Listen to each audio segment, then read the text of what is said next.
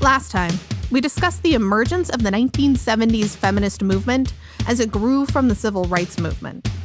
We looked at the conflicts over strategy and platform goals, and the internal debates that led to Title VII's inclusion of sex, Roe v. Wade, and the Equal Rights Amendment being well on its way to becoming the newest tenet of the U.S. Constitution. But it was during the early 1970s that a counter-movement developed, consisting of women who directly opposed the redefining of women's roles in society that the feminist movement, radical liberationists, and Black feminists were advocating. This opposition movement played a crucial part in shaping not only women's role in public society, but the modern conservative woman. Today, we turn to anti-ERA activist Phyllis Schlafly and the lasting impact of the conservative women's movement.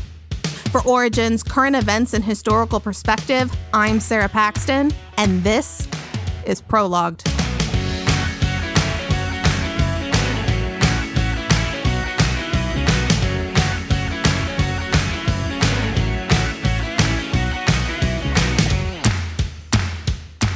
In the previous episode, we started by talking about how, in the wake of the Second World War, in which marginalized people of color and women had played an extensive and vital role, the nation attempted to return to normalcy. Women were expected to return to roles as wives and mothers, working only the limited and low-paying positions that were deemed suitable for women.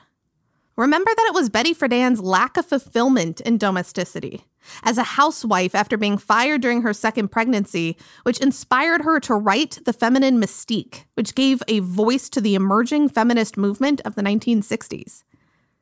But not all women shared Friedan's frustration. Instead, for many of these women, living the quintessential image of American domesticity that had spurred Betty Friedan's feminist awakening was a luxury that they had long thought unattainable. After the war, the classic image of the suburban American family developed. The suburbs grew in the 1940s and 50s, due in part to the post-war baby boom, which made more space for increasing family sizes desirable, and veteran benefits, like low GI mortgages, that made purchasing large homes outside the city possible. The post-war economy rebounded from the 1930s Great Depression, and big families could live on dad's single income. In the new suburbs, most women didn't have to work. Rather, these women were able to stay at home as a wife and mother, living as a housewife.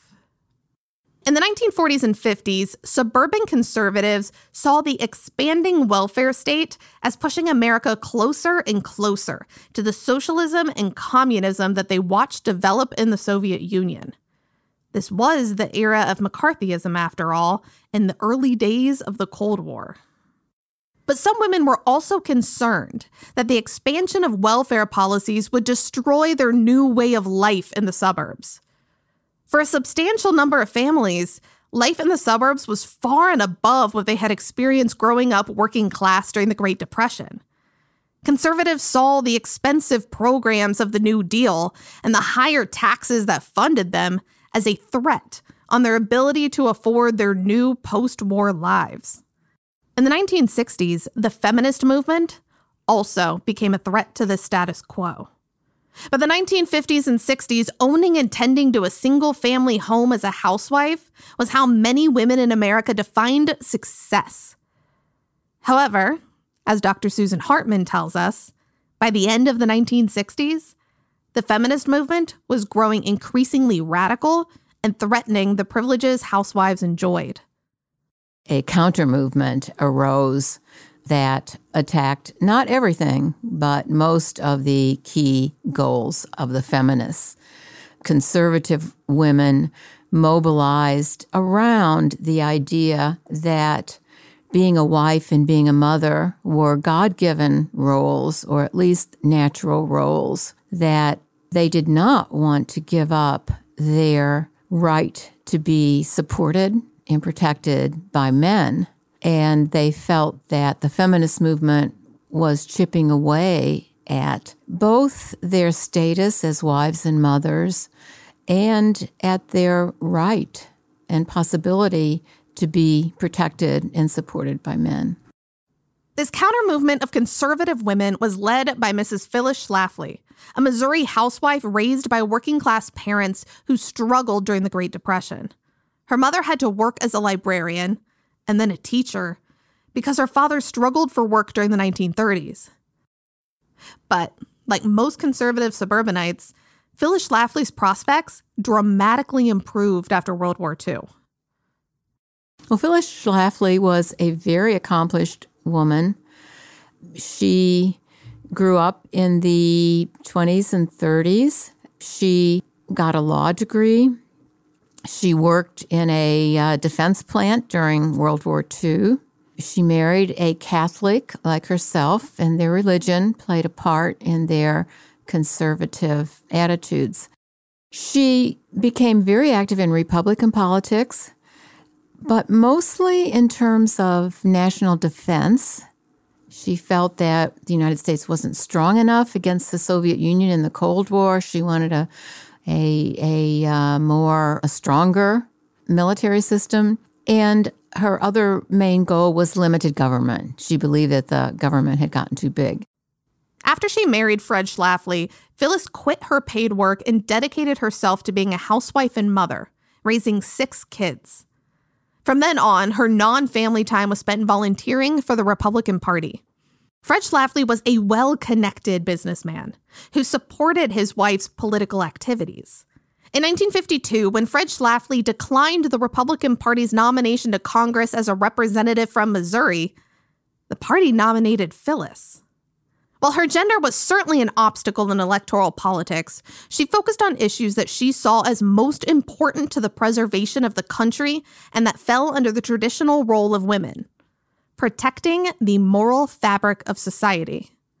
Harkening back to the tenets of Republican motherhood and true womanhood, 2 ideologies that we have discussed at length in past episodes, Schlafly relied on her experience as a housewife and a mother to a young toddler as her credentials. She discussed her political platform in terms of wives and mothers' organized, efficient, and morally upright nature, declaring that, quote, "I feel very disturbed about the corrupt situation in politics. I think that women should get into politics and do something about it," end quote. Schlafly lost her campaign, but continued in Republican politics, organizing a national Catholic-based anti-communism grassroots movement. And in 1964, she joined the presidential campaign of Barry Goldwater, the conservative Republican nominee. In 1964, she wrote a book that sold millions of copies, and it was promoting Barry Goldwater for the Republican nomination, and she titled it "A Choice, Not an Echo." She felt that the Republican Party had become too moderate, too liberal, and she wanted to bring it back to a firm stance for a very limited federal government and a strong national defense. So she went around and gave political speeches, but she wasn't taken all that seriously by the male leaders of the party. And when the Equal Rights Amendment got into Congress in the late 1960s, she took a look at it and thought that that was an issue that was important for her to take a role in. And she started a movement against the Equal Rights Amendment. And that issue was a key solidifier of conservative women in opposition to feminism. So Schlafly organized the anti-ERA movement for several reasons, one of which was to reignite her political career. Following Goldwater's crushing defeat, Schlafly began to lose prominence in the Republican Party. The moderate members had found Schlafly too difficult to work with and began pushing her out. Further, they didn't take her views on foreign or military policy seriously. But the ERA was an area in which she believed she would be taken seriously by conservatives. In the early 1970s, Schlafly sent out a widespread newsletter arguing that the ERA would subject women to the draft, eliminate a man's financial responsibility to his family, and would weaken women's position in custody disputes. Further, Schlafly argued, it was unnecessary. Any discrimination that women had experienced was already barred by the Civil Rights Act of 1964 and the Equal Pay Act of 1963, meaning that women would lose far more than they would gain with the ERA.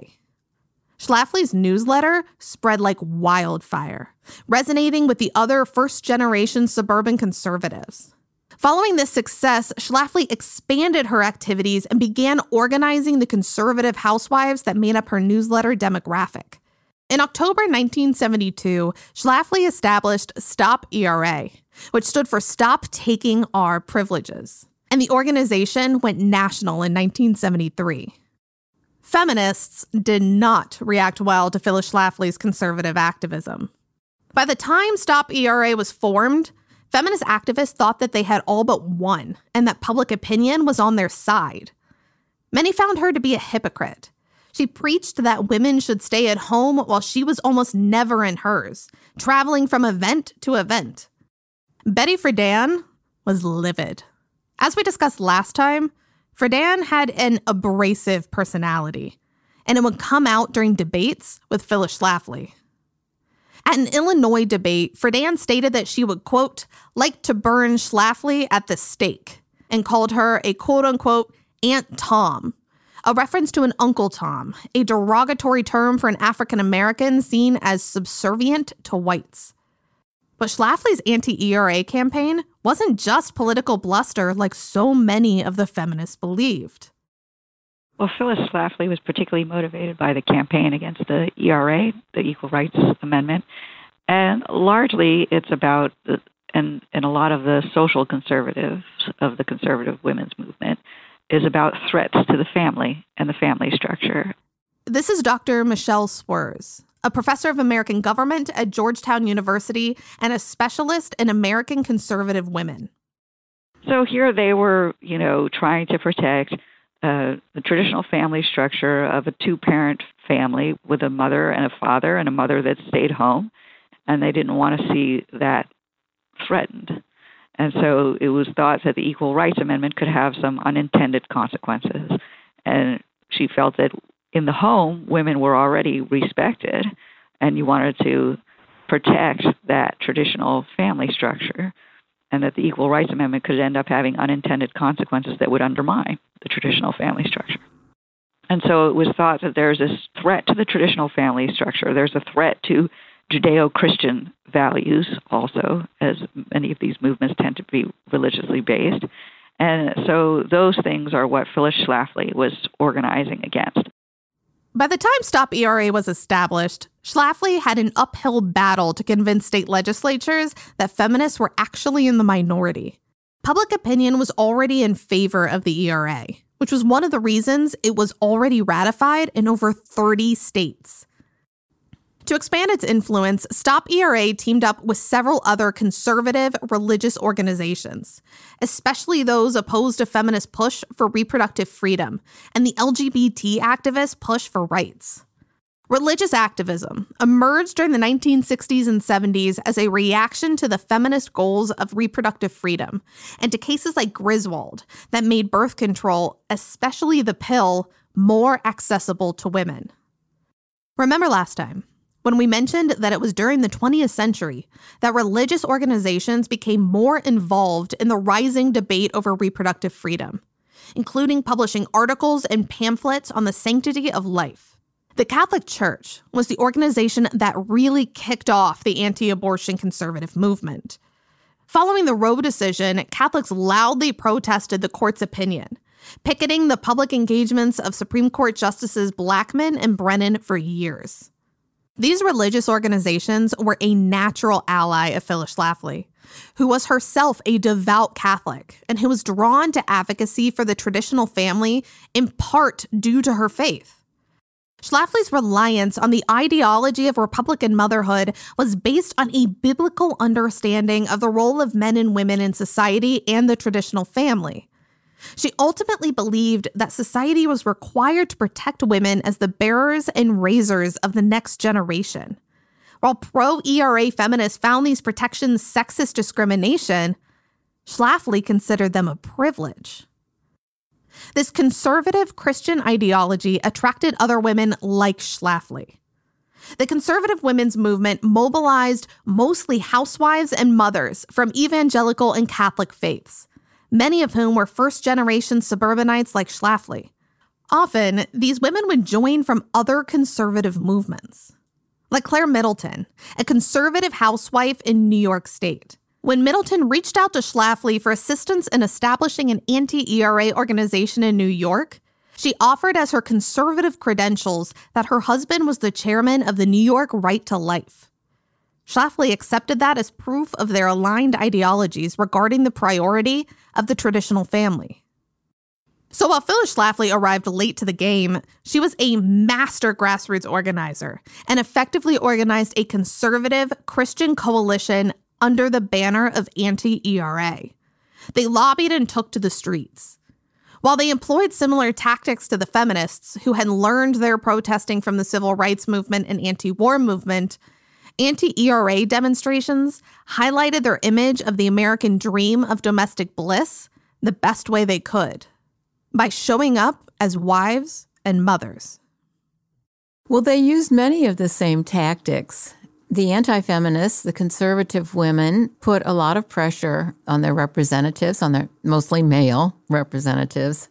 But they were also clever about it. They would actually go to a state house, for example, that was considering the Equal Rights Amendment, an amendment to the Constitution that would guarantee women's equality under the law. And they would bring homemade pies to them, or they would bring their babies and say, this is my baby girl, I don't want her to be drafted. They were arguing that the ERA would allow women to be drafted and go into combat. So they were creative, but they were not as dramatic as feminists were. Some feminists on the radical side did things like interrupting Miss America beauty contests or going into a bridal show.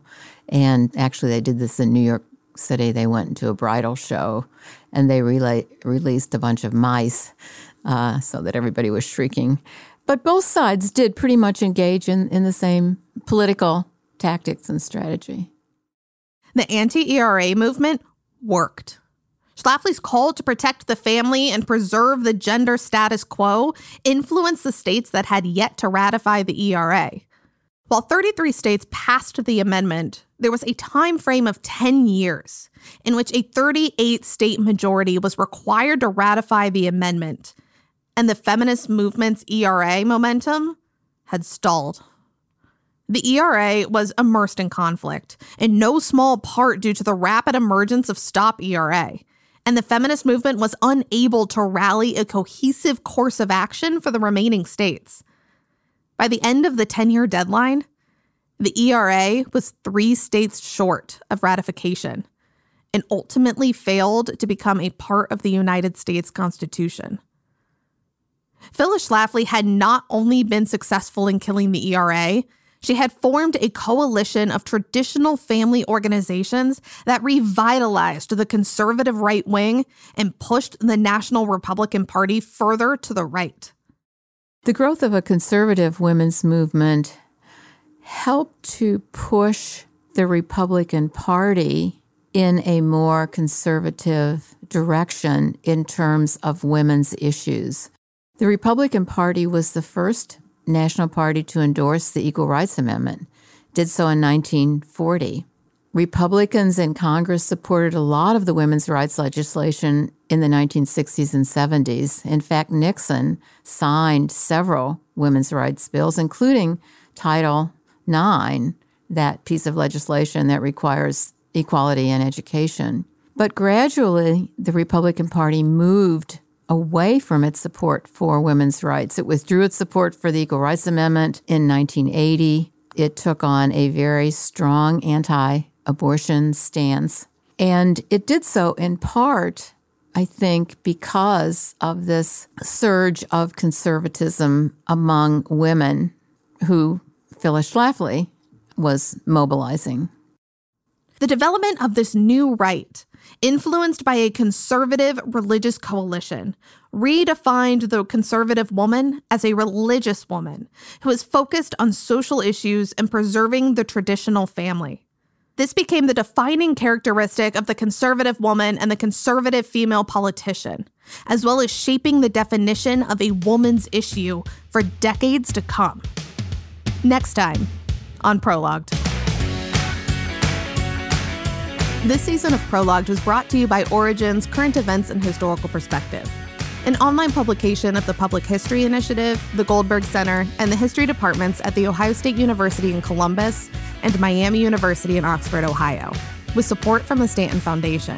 Our editors are David Staggerwald, Stephen Kahn, and Nicholas Breifogel. It was written and hosted by Sarah Paxton with research support from Minna Park.